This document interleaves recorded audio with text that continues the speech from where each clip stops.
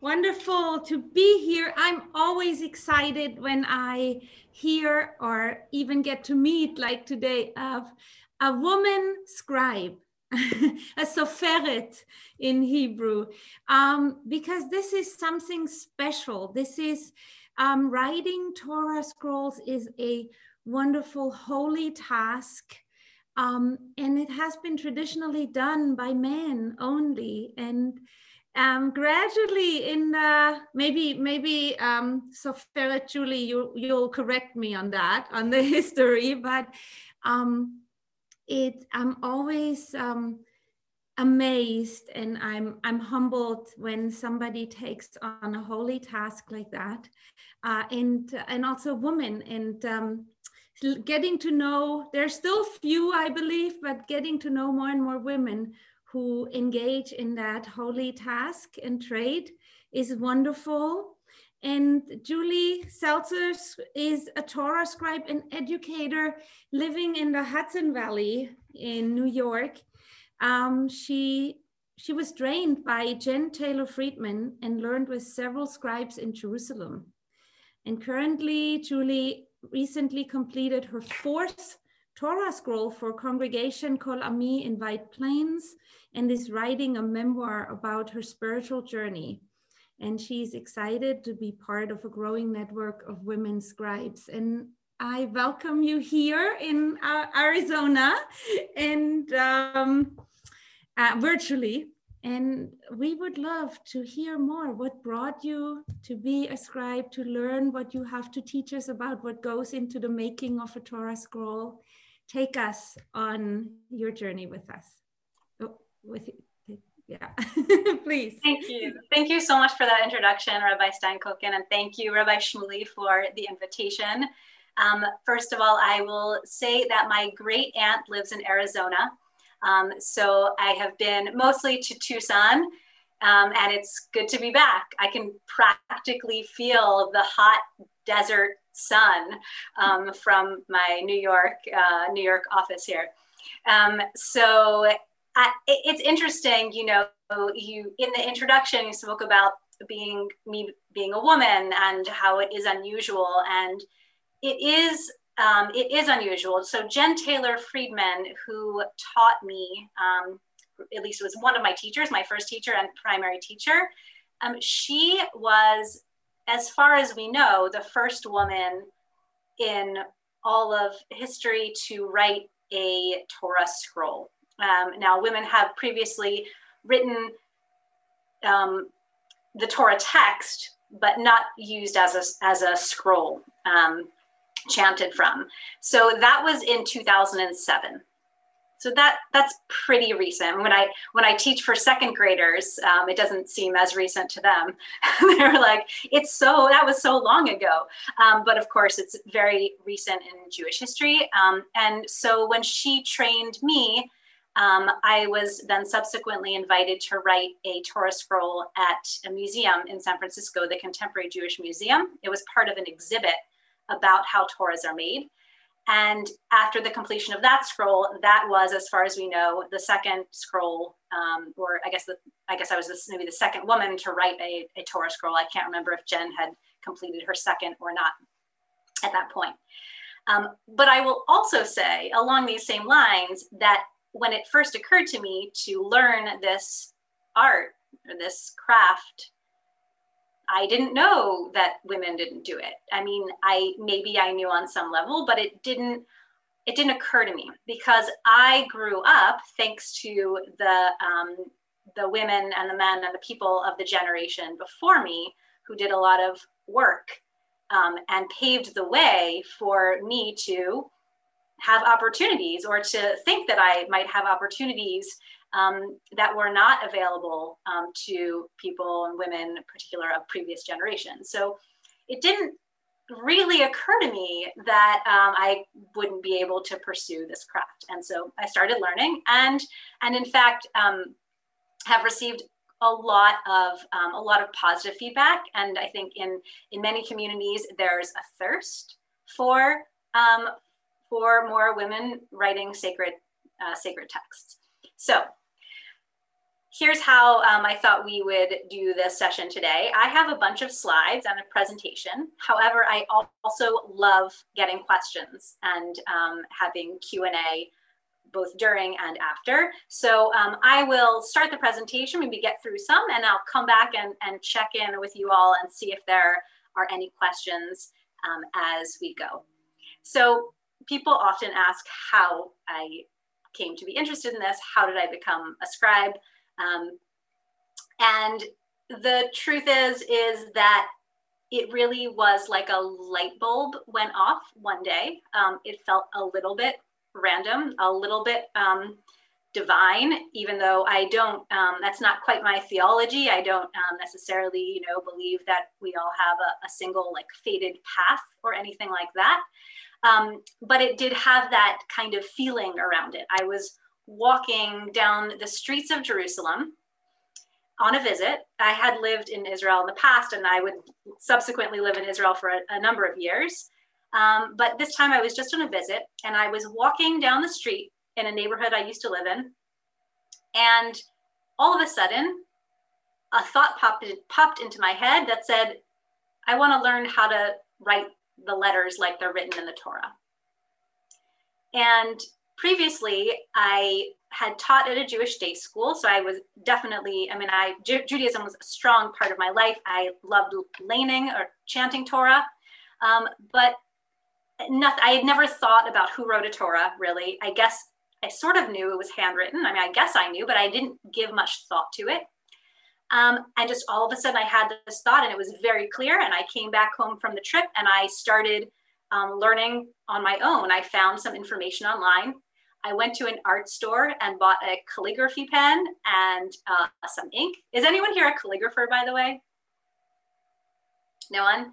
Okay, I was not either at the time. And I don't know, you may know this, but in a calligraphy pen, which is not the typical instrument for writing Torah, but I started this way, there's a nib, and the nib it fits into the pen. There's a slit inside the pen, and the nib goes in, and then you dip it in the ink. I didn't realize there was a slit, so I was sort of trying to hold the nib on the pen, and everything was falling apart, and it took me hours. I really did not have any natural talent at this at all. I just had the desire to learn and a lot of perseverance. So for the first couple months, I learned on my own from what I could find on the internet, which at that time was, it existed, but it didn't exist quite in the way that it exists today. But I did find some information and started practicing. And then eventually, after a few months, I found I connected with Jen Taylor Friedman, who I met with once a week, and she trained me and she taught me what she knew. So that's how I got into it. I'm also leaving out, I left out a major piece of this, which is a more personal piece. Of course, I always have loved Hebrew, and the Torah and the language and the letters really drew me in. But also at that time in my life, my mother was sick, and she was dying of cancer. And I think I wanted to go to a place that was focused and a little more internal, and maybe even shut out a bit of the chaotic world that was my world at the time. That was one piece. And also the desire to connect to something that was more lasting than our short lives. The Torah is seen as eternal, and it is certainly quite old, and it will hopefully exist far into the future. So I wanted to connect myself to this chain of existence, and to this longer lasting spiritual and sacred object. And so that is a bit about how I got started. Any questions so far about that? And then I'm going to get into more of the nitty gritty of how Torah scrolls are made. And I don't know if you all have the ability to unmute yourselves, or Rabbi. Go ahead. What was the reaction like of maybe your friends, but also of people thought out to learn from them? Yeah, there was a lot of interest. I find across the board, there's a lot of interest in every denomination of Judaism, and sort of from every angle. So my more secular friends thought it was very cool because I'm a woman doing something that women hadn't traditionally done. And my more observant or religious friends thought it was very cool because I was going to be writing the most sacred texts in Judaism. So people were very, very supportive, and everyone I sought to learn with was also quite supportive and open with their teaching. Eileen. How many people are currently writing Torah in the world? Do you know? How many people in general? I'm not sure. I can't imagine it's a huge number. But there are definitely new Torahs that come out into the world every year. I'm not aware of, I don't know an exact figure. Okay, so I am going to start this presentation. We talked about how I became a scribe. I kind of like the idea of that, maybe I knew since I was a child, and ever since my bat mitzvah, when I read Torah, this is me chanting from the Torah at my bat mitzvah, but it's not the case. Still, I kind of like to look at this as a sort of a through line of how I got into it. This is me working on repairing a Torah. You might recognize the words here. Tzedek, tzedek tirdof. Justice, justice you will pursue. As you can see with the letters, they have started to fade or like chip away that white space. And so they needed to be fixed. And here is a picture of, I'm writing with a feather. And I'm re-inking some of these letters. And I chose this picture in part because of the famous line, tzedek, tzedek tirdof, in part because I'm wearing sparkly purple nail polish, which I just thought was kind of a funny image, or maybe an image we don't necessarily expect to see with a Soferet Stam, a scribe. Now, every single thing that a scribe is trained to write, which include a Torah, Tefillin, Mezuzah, and Megillah, which are actually represented in the acronym that I just said. So a sofer or a soferet, that's kind of the short version, but that just means writer. So if you wanted to refer to a novelist, you would say sofer. A scribe technically is a sofer, soferet stam. Stam, if you know modern Hebrew, not stam as in doesn't matter, nothing. Stam as in an acronym. It stands for Sefer Torah, Tefillin, and the Mem stands for both Mezuzah and Megillah. And these are the objects that we're trained to write. And these are also the objects that have to be written in a certain way. And each of them require kavanah. They require intention, what's called l'shem, for the sake of the thing. So before I start a project, I say out loud, Hareini ani kotevet l'shem kedushat sefer Torah. I am writing this for the sake of the sanctity of the Torah, or whatever it is I'm writing, for the sake of the mezuzah, for the sake of the Megillah. And I just have to say it one time, and it will cover the entire project. So of course, for a Torah, that's much longer. But it's good to repeat this, this intention as a reminder to myself and to the world, and saying it out loud is part of that significance.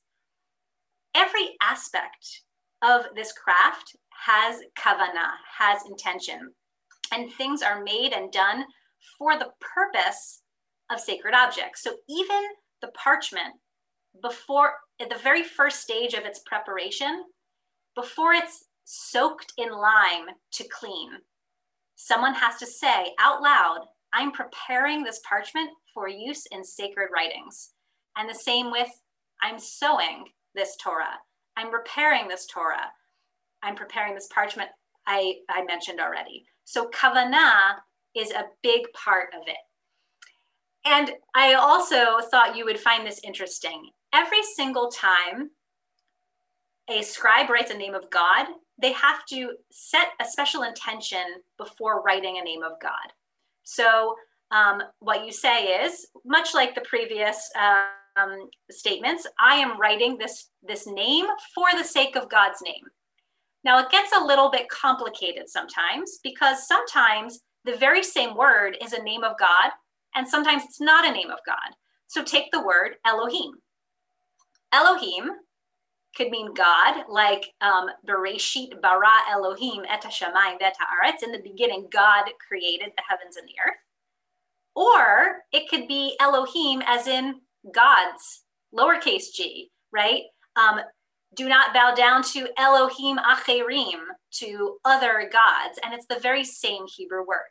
So it's important that the scribe know and make the distinction, because you have to say a statement of intention before writing God's name, but you cannot make a statement of intention before writing a name that's not a name of God. Now, where it gets complicated is that sometimes the rabbis weren't sure, and these are called cases of safek. So if you can see my cursor, this word Lelohim, as a God, it's translated here, it has this small word safek, in doubt, which means we're not sure if this is a name of God or if it's not a name of God. And the context is that God tells Moses, when he's saying to, when Moses says, I can't really speak, I have a speech impediment, I can't go to Pharaoh. God says to Moses that Moses will be like God, or like a God, for Aaron, who will speak his words to Pharaoh, right? So Moses is like a God or like the God, and we're not sure which is intended here. So in this case, the scribe makes kind of a provisional statement of intention. If it's a name of God, I am sanctifying it. If it's not a name of God, I am not sanctifying it. Now, this, I just thought it would be fun to see what the Sefer Torah looks like before it's sewn all together. These are piles of Torah sheets. They're called yeriot. Each of these has 4 columns of text per sheet. That's not always true for all Torah, so this is true for the version that I was writing here. And as you can see, it's a lot of sheets. This Torah has 62 sheets that all get sewn together. Now I'm going to ask Pam to run a poll. I thought I would ask you all, kind of like guessing the number of jelly beans in the jar, how many letters do you think are in the Torah? Is it 100,000? Approximately. 100,000, 300,000, 600,000, or 1 million?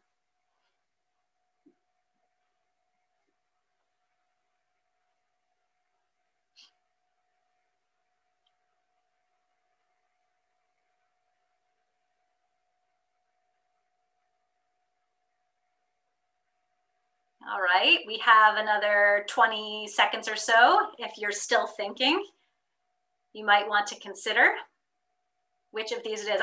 So far, I don't think you can see the results, but so far it's pretty split.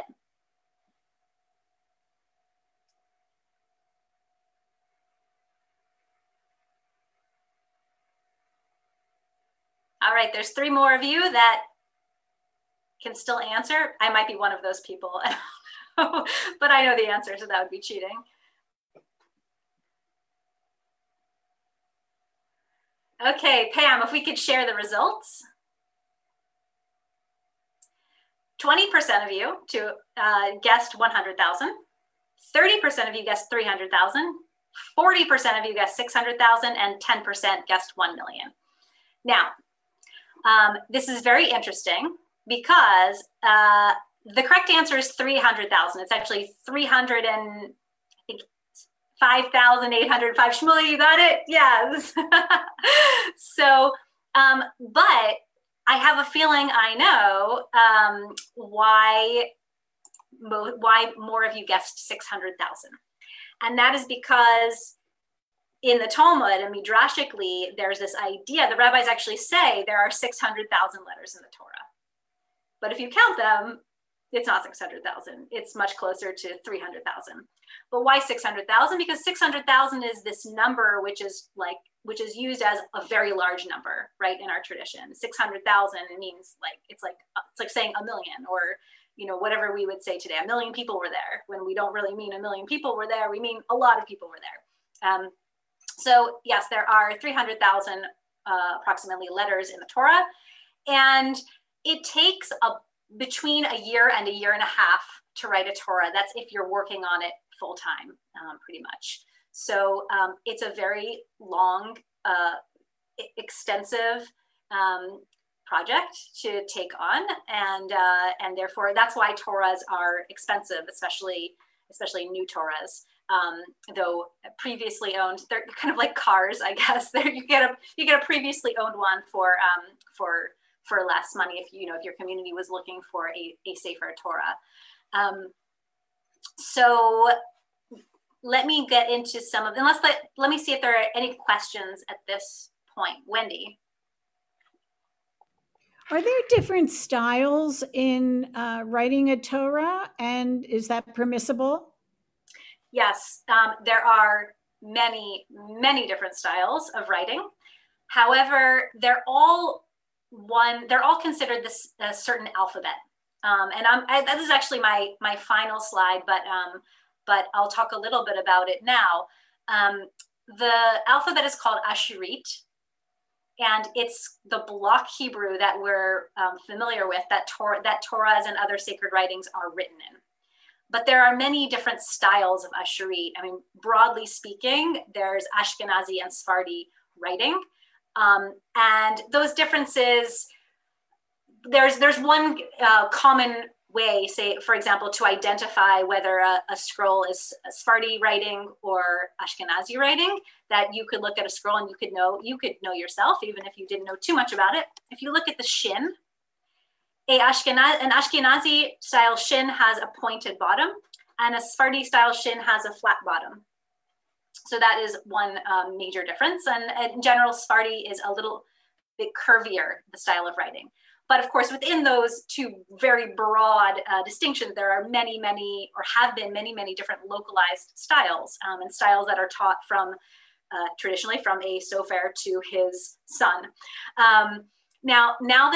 Now with globalization, quite honestly, I mean, it has, pros and cons. So one of the cons is that we're losing some of these more local and specific styles of writing in favor of, everyone kind of following the same style, right? I have what's called a sofer's tikkun. So I have to follow from an existing Torah when I'm writing. I don't write from memory. I don't write from a printed Torah. I'm actually writing from another Torah. It's a scanned copy, but it's a handwritten Torah. So a lot of people buy that same scanned copy of a Torah. So our eyes and we're kind of merging. Our scripts are becoming more and more similar. That being said, no two people can ever have the same handwriting. So necessarily every scroll will look different. Other questions at this point? Before I get into the materials, I'm going to get into the parchment, the ink, the feather, and the reed.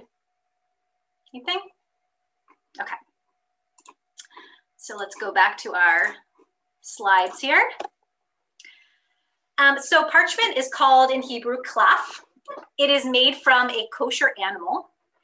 Interestingly, the animal, while the species has to be kosher, it does not have to be slaughtered in a kosher manner that would make it kosher for eating. It can die of any reason. So in fact, dying of natural cause would be the most ideal to make parchment out of the skin. I mean, it's certainly ethically, not necessarily for the ease of writing or the smoothness of the skin, because an animal that died naturally might be an older animal. But for example, first let's talk about the animals that are kosher that most of the writing is done on. These days, cow is the most common, simply because there are many, many cows out there in the world because of the meat industry. And then there are three other species that are often or that have been used and still are sometimes. And those are, do folks want to put that in the chat? Can we guess what they are? Is there a chat box? Yeah, or if someone wants to say.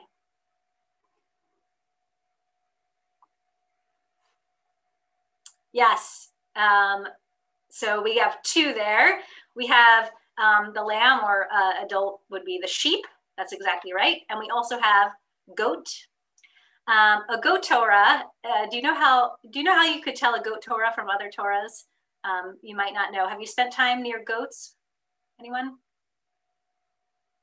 So they have a particular smell. They smell very goaty. And in fact, if you get close to a Torah and you smell it, you will know that it was written on goat, because it will still smell like a goat. And yes, whoever wrote in, Wendy, thank you. Yes, deer is the fourth. Sometimes we don't even think of deer as a kosher animal because it's often hunted, which would not be kosher for eating. However, it is kosher for writing. And many North African scrolls are written on deer skin. It's actually called something else. There's two ways to process skin. One you get claf, parchment, and it's thinner, and one you get what's called gvil, and it's the full skin, and it's thicker, and that is often on deer skin. Nobody, let's see, nobody mentioned the giraffe. Giraffes are kosher. And my teacher, Jen Taylor Friedman, would always joke about wanting to get access to giraffe skin and write a Megillah on its neck, because you could have a whole Megillah in one piece. But giraffes are not very common, and can't really, I spoke with a zookeeper. It does not seem promising. This is, I was mentioning the other kind of, the other kind of parchment. That's called gvil. This, you can see that the color is very different. This is deer skin. It's a Torah, probably from North Africa. And you can see that the coloring of the parchment is different. I think because it oxidizes in a certain way, it turns like an orangish color. I buy my supplies at a scribal supply store in Jerusalem. This is Meir. And there are a number of different shops. Not all of the shops will sell to women. I had a number of negative experiences trying to buy supplies in certain places, and they wouldn't sell to me. Now, this store has been always very gracious to all of the women that go in to write. And it's been an interesting cultural exchange, because once I was part of two projects in which about five women together wrote a Torah scroll. So each of us approximately wrote one of the 5 books of the Torah. And 3 of us were living in Jerusalem at the time, and we all went to the store together to pick out the parchment for the entire scroll.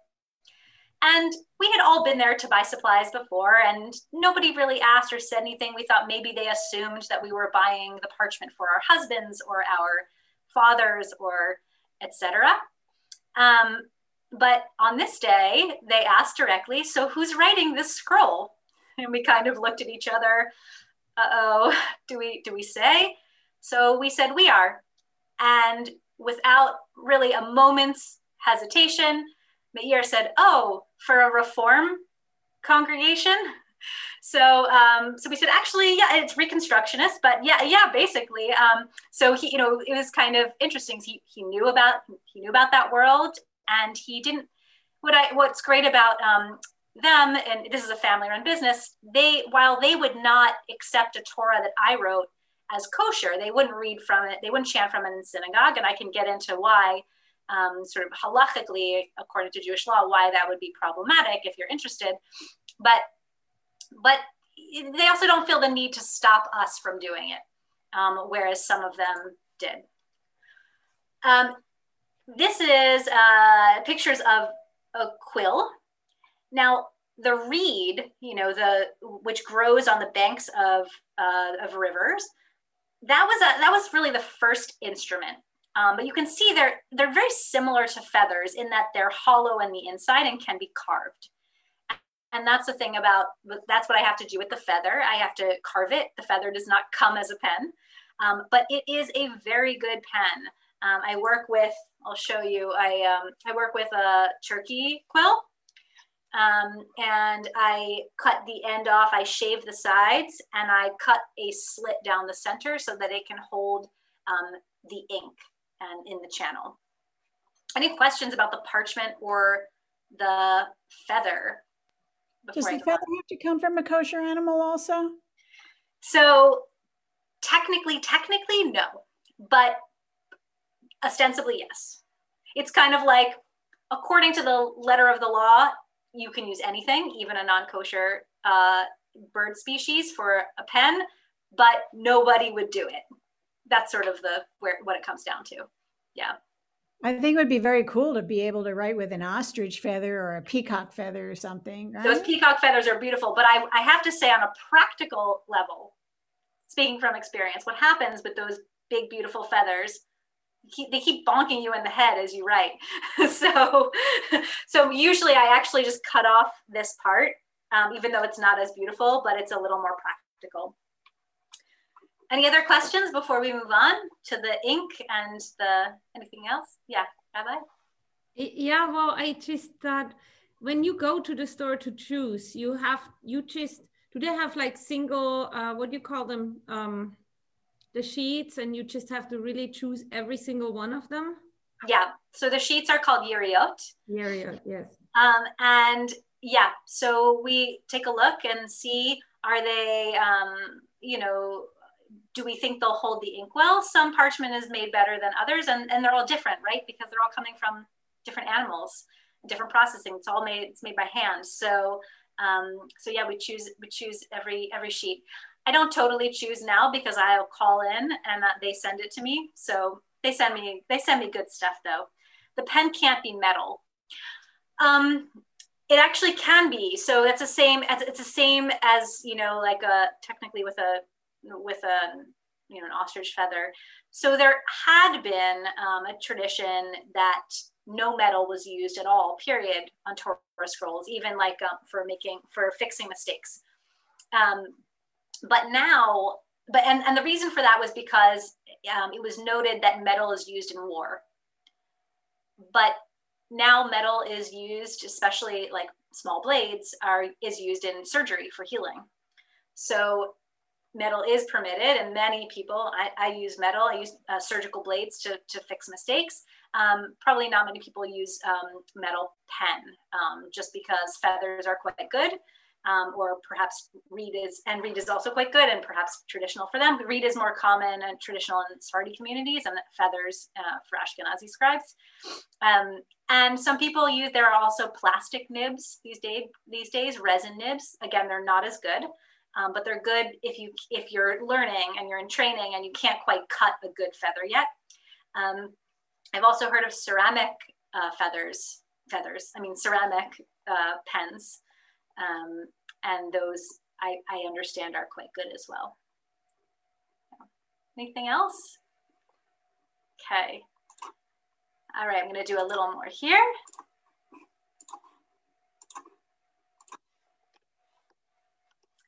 Okay, so the ink is, it's interesting. There are no certain ingredients that the ink has to have, but this is a common ink is a gall ink. And the way that it is made, or at least one of the ingredients, it comes from a gall nut. And if you don't already know this, a gall nut forms on certain trees when a wasp lays eggs on that tree. And the tree kind of has an allergic reaction and forms these balls around the eggs of the wasp. So on the top left, you're looking at those balls on the tree. And on the bottom right, you're looking at inside the ball. And that is wasp larva. And once the wasp larva turns into a wasp and flies out through a hole in the ball, the residue and the crushed up ball is used in one of the ingredients of the ink, and it's called a gall ink. And this is a picture of sewing the sheets together. All the sheets are sewn, whether in Megillah or Sefer Torah, and it's sewn with special thread, which is called gid. And gid also comes from a kosher animal, from the ligaments of a kosher animal in the insides. And it's very strong, but you also, sometimes they do come apart. So for example, if you see on the right-hand side, this was a repair I did for a congregation in New York City. I believe this is Temple Emmanuel. One of their Torahs, the sheet was coming apart, right? It had not fallen apart to this extent, but it had fallen apart enough that it needed to be taken out. So I fully removed the stitching between the sheets, and I re-sewed the sheets together. Okay, that's something that can be done. On the left, you can see initial stitching for a new Sefer Torah, and these are some of the instruments that are used. This is an awl that pokes holes in the parchment for the gid to go through, and this is a pliers which helps pull the gid through when it gets stuck, and of course the needle. Now, as you may know, if you look inside a Torah, that there's nothing but the letters except for crowns. And there are 7 letters that get 3 crowns on them. That's the Shin, the Ayin, the Tet, the Nun, the Zayin, the Gimel, and the Tzadi. And they get them whether they're in their standard form or their final forms at the end of a letter. And there are different styles of crowns. Some people say that the style of the crown is reflective of the body type of the scribe. So mine would be kind of like on the shorter, squattier side, and some tall person would have these. I don't know if that's true, but there are also places in the Sefer that are kind of different or special. On the top, you see examples of large letters. The most common, or what most well-known, I should say, example of large letters in the Torah is when the Shema is in the Torah. So the Ayin of the word Shema and the Dalid of the word Echad are larger than the rest. And this is reprinted in many prayer books, and you can see that difference. And that's how it is in the Torah. But these are not the only large letters. There are other ones as well. And there are also tiny letters. So we just had one in the beginning of the book of Vayikra. The Aleph is tiny. And there are a lot of explanations and midrashic, stories for why we have big letters here, small letters there, and those are interesting. We also have the inverted nuns. This is a passage in Bamidbar, in Numbers. Vayhi bin Soah Ha'aron Vayomer Moshe. It might be familiar because it's part of the Torah service. And just these here, it's 2.5, I should say maybe 3 lines in the Torah, bracketed by these upside down. They're usually backwards.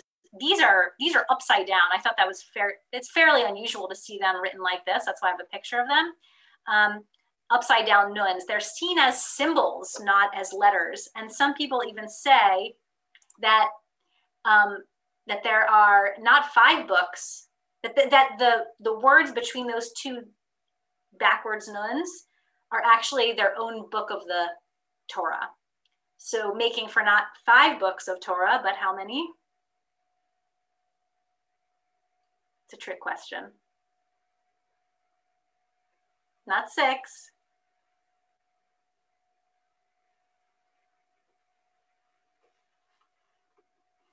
It's not that tricky of a question.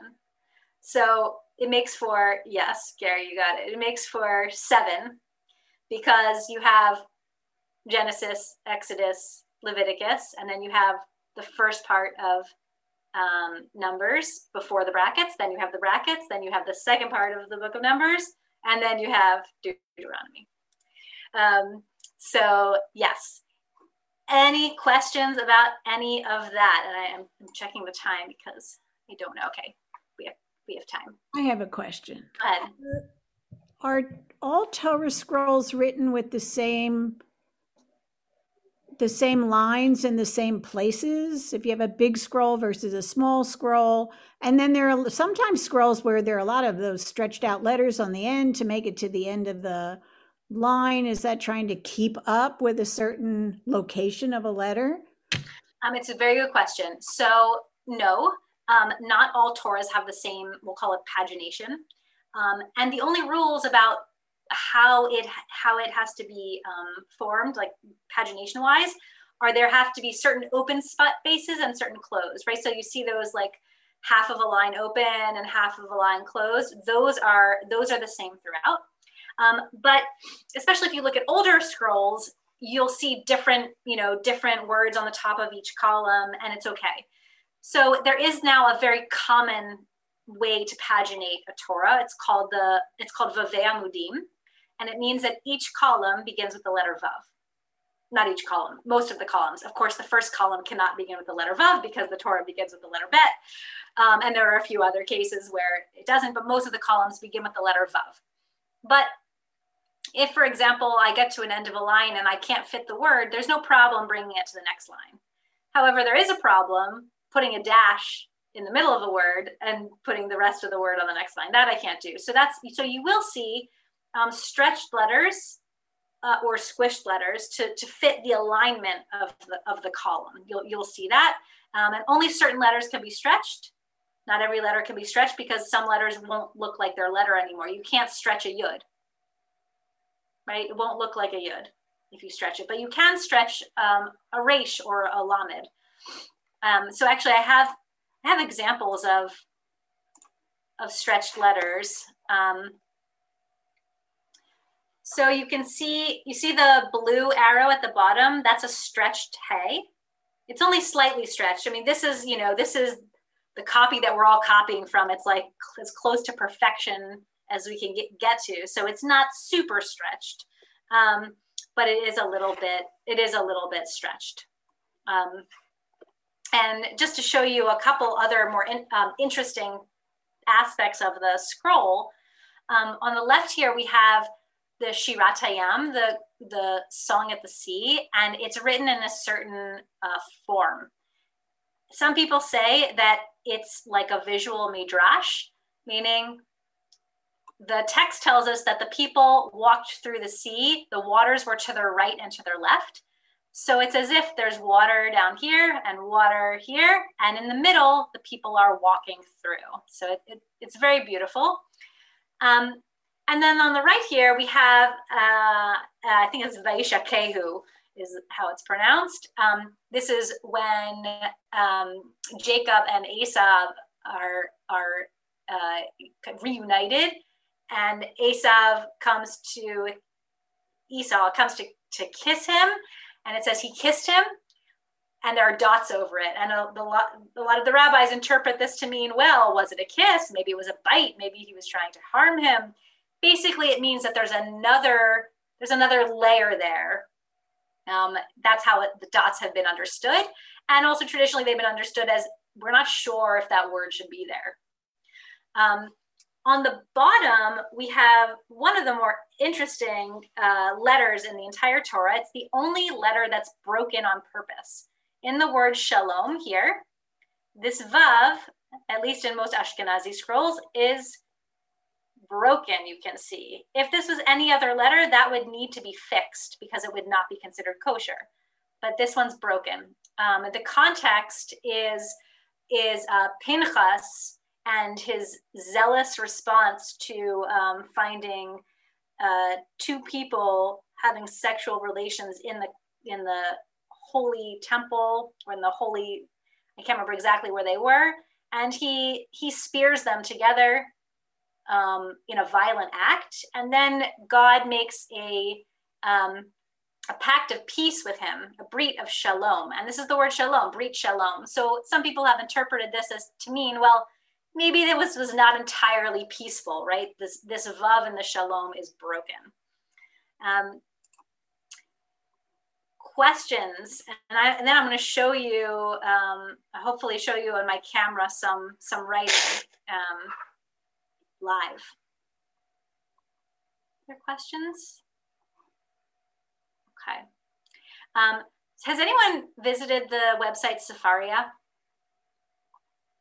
Yeah. All right. So I'm going to show you for a second, just because this is like my claim to fame here. That's your pen writing in the beginning of at the home site. Yeah. So that's me. Cool. Kol hakavod. That's awesome. Thank you. I watched that a lot. I'm mesmerized by that. So I'm a little bit, so now when I show you on the camera, it's not going to look as good because of course this was an excellent film crew and they had really, a really nice camera. We did like 30 takes, but yeah, that's me, but we'll try to do it here too. So I'm going to set my camera up on this other screen. Okay. What word should I write? Suggestions? I mean, I could do Bereshit, but if we were interested in something else, I could do something else. How about Shavuot? Huh? What did you say, Wendy? Shavuot. Shavuot, or we're in the Omer. Right. You're in the Omer. I could do Omer. That would require. I thought maybe tzedek for Rabbi Yanklowitz engagement in tzedakah and justice in his honor. We could do both. We could do tzedek and we could do Omer. Okay, so of course you're asking me to do the hardest letter, which is the tzadi. Okay. Let's see here. Oh, it's kind of backwards, isn't it? We'll see how this works. Oh dear. Okay. If you go to your video and say mirror image. Oh, okay. Let me try. Oh, you mean on the phone? I guess. I think I'm gonna just try and turn it because that will be faster. We'll do it the non-techie way. All right. There we go.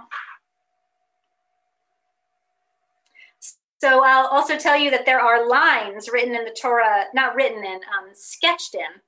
These are lines that you follow. You actually use it as a top line. Can you see okay?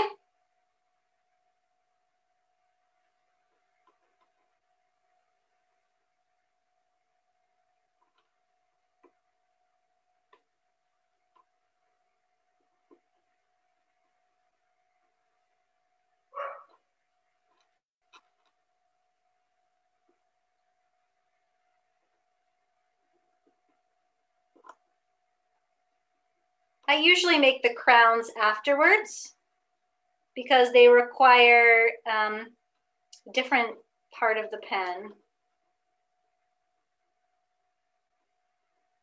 So the kuf and the dalid get one little tag and the tzadi gets 3.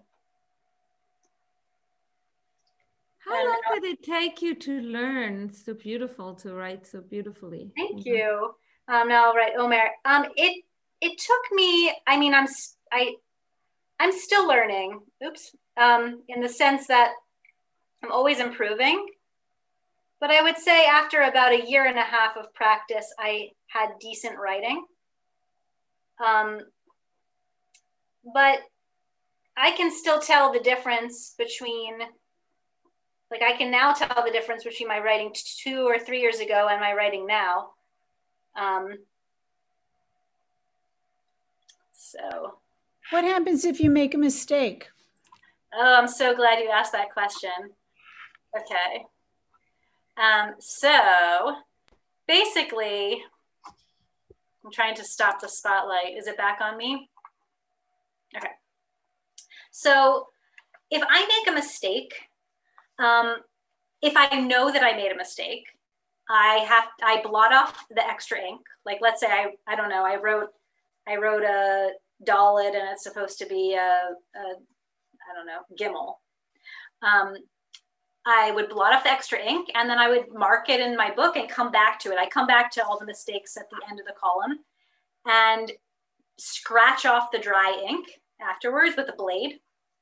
And then maybe use a little sandpaper if I need, a little white eraser, and then I write the correct letter in its place. Now, I might not know I made a mistake. That's why the Torah is proof checked. And these days, there's also a computer program that checks the Torah. I take a picture of every column and I send it in to my colleague, and she sends me a report because it's a computer program and it checks it and it says all the mistakes. And so it's very, very useful. And then I can fix all those mistakes. I can fix most of the mistakes. There are situations that I would not be able to fix. I'm going to show you a picture of one of them. Now, yeah, here's the oops. You can't delete, can't just press delete. This was a project to handwrite and also illuminate the Christian Bible, the entire thing. There were 10 scribes working on it. This is in translation, in English translation. And one of the scribes accidentally skipped a line. And what they did in order to fix it, because they'd done all the illuminations already. So she added the line at the bottom, and then the little birdie is flying up here and the beak is pointing into the spot where the line is supposed to go, which is very clever, but not kosher for a Torah. So if I skipped a line, and I did this once, I did this maybe even twice. I remember the case in the first Torah that I wrote, and I remember what section it was into. It was towards the end in Parshat Ha'azinu, because it's very poetic. And it's hard, it's easier to lose your place when you're writing poetry. I speak Hebrew, I'm fluent in Hebrew, but even for me, the poetry is hard. And so I must have lost my place, and I accidentally skipped a line. And I had to, I couldn't use that sheet. You can't scratch off an entire column or even half a column. I mean, it would look terrible and it would take forever. So I had to do that whole sheet over again. So that's about, depending which column you messed up on, that's about a week's work. And then that sheet has to go to a geniza, has to be buried because it's sacred writing. You can either bury it or you could keep it for educational purposes and show people. I do that with a mezuzah that I messed up one of the letters on, and I send it around the room back when there used to be physical rooms, and ask people to see if they could find the mistake, and they sometimes do. I wanted to show you just a couple more things. So I mentioned that I wrote Torah at a museum, and people watched me write. And a couple of years after I did that, I heard about another exhibit at the Jewish Museum in Berlin, where they were having a robot write a Torah. And this is a picture of that robot. Someone had programmed this robot to write out, by hand, so to speak, the entire Torah. Now, they said this is not a kosher Torah, which it's not. And the reason has to do with how I opened up the session talking about kavanah, intention. Because a robot cannot have intention or add intention to what it's doing. It can't put spirit or soul into it. So on sort of a halachic and technical level, it has to do with writing names of God. That the robot cannot put intention into that. But I think on a more aesthetic, not aesthetic like artsy, but like kind of an aesthetic, meaningful way, having each scroll be unique is, I think, like something that I'm personally attached to, and I think that our community is it's meaningful for our community too. That each scroll is very special because it's its own, right? If every scroll was just computer generated or robot generated, it wouldn't hold the same emotional value, I don't think, even though it would have, of course, the same words. And just to wrap it up and to maybe whet your appetite for more, this is a short history of Hebrew scripts. The script that we see the Torah in, this is an Ashkenazi script, but the Sephardi script looks quite similar. This is called Beit Yosef. That's the script that we see Torahs in. But this is not the earliest Hebrew script. This is in fact a borrowed script from exile, from Babel, Babylonia, from an area called Ashur, and that is why it is called Ashurit. Although the rabbis of the Talmud have a disagreement, why is it called Ashurit? Some admit it's because it comes from the region of Ashur. Some say, no, it's because the letters stand up straight, because the meaning of the word, Ashurit. But, it's hard to argue from an historical perspective that this alphabet was in existence at the time the Torah was first emerged. So some of them get around it. Some rabbi suggests, well, it was given at Sinai and then immediately taken away after the sin, meaning after the sin of the golden calf, and then only came back many, many generations later. But this is the Holy Script. However, earlier scripts look like this, right? Phoenician is almost identical to early Hebrew, and you can see they're quite different. But you can more easily see the connection to English from the Phoenician, because Phoenician went to the Greeks, and then eventually look at the Aleph, right? Rotate it 90 degrees to the right. What letter does it look like? An A. And you can still kind of tease out these letters. If you look at the Proto-Canaanite here, this is when Hebrew was closer to hieroglyphics, meaning like symbolic, and each letter symbolized a whole word. So let me take a good example. Okay, here, you can see my cursor, right? Okay, so this letter is the letter Ayin. Now the Ayin looks like this, like quite different. In Phoenician, it looks like this. It's just a circle. And here, what's it look like? An eye, an eyeball. And still, the word for eye in modern Hebrew is ayin.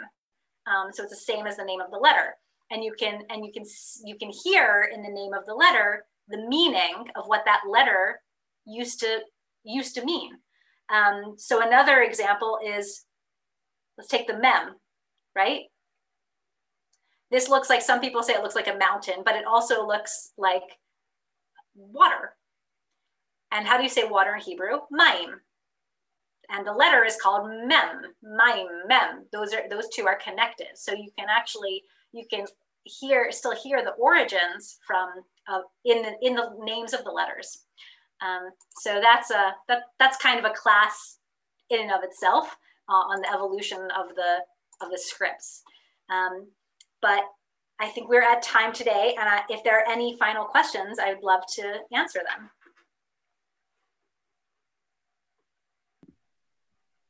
Well, this was terrific to get, a whole picture of your own journey of how things are done practically, to see you write. Really fascinating. Thank you. Well, thank you so much for being here and for asking your questions. I totally appreciate your time. So great. Thank you so much. Julie, thank you so much for this. And Rabbi Stein-Koken and Beth-El, thank you for your partnership. This was really wonderful, incredibly insightful and talented. And it's a real gift to us to be able to learn from you, Julie. So thank you all for joining. Have a great day. Thank you. You too.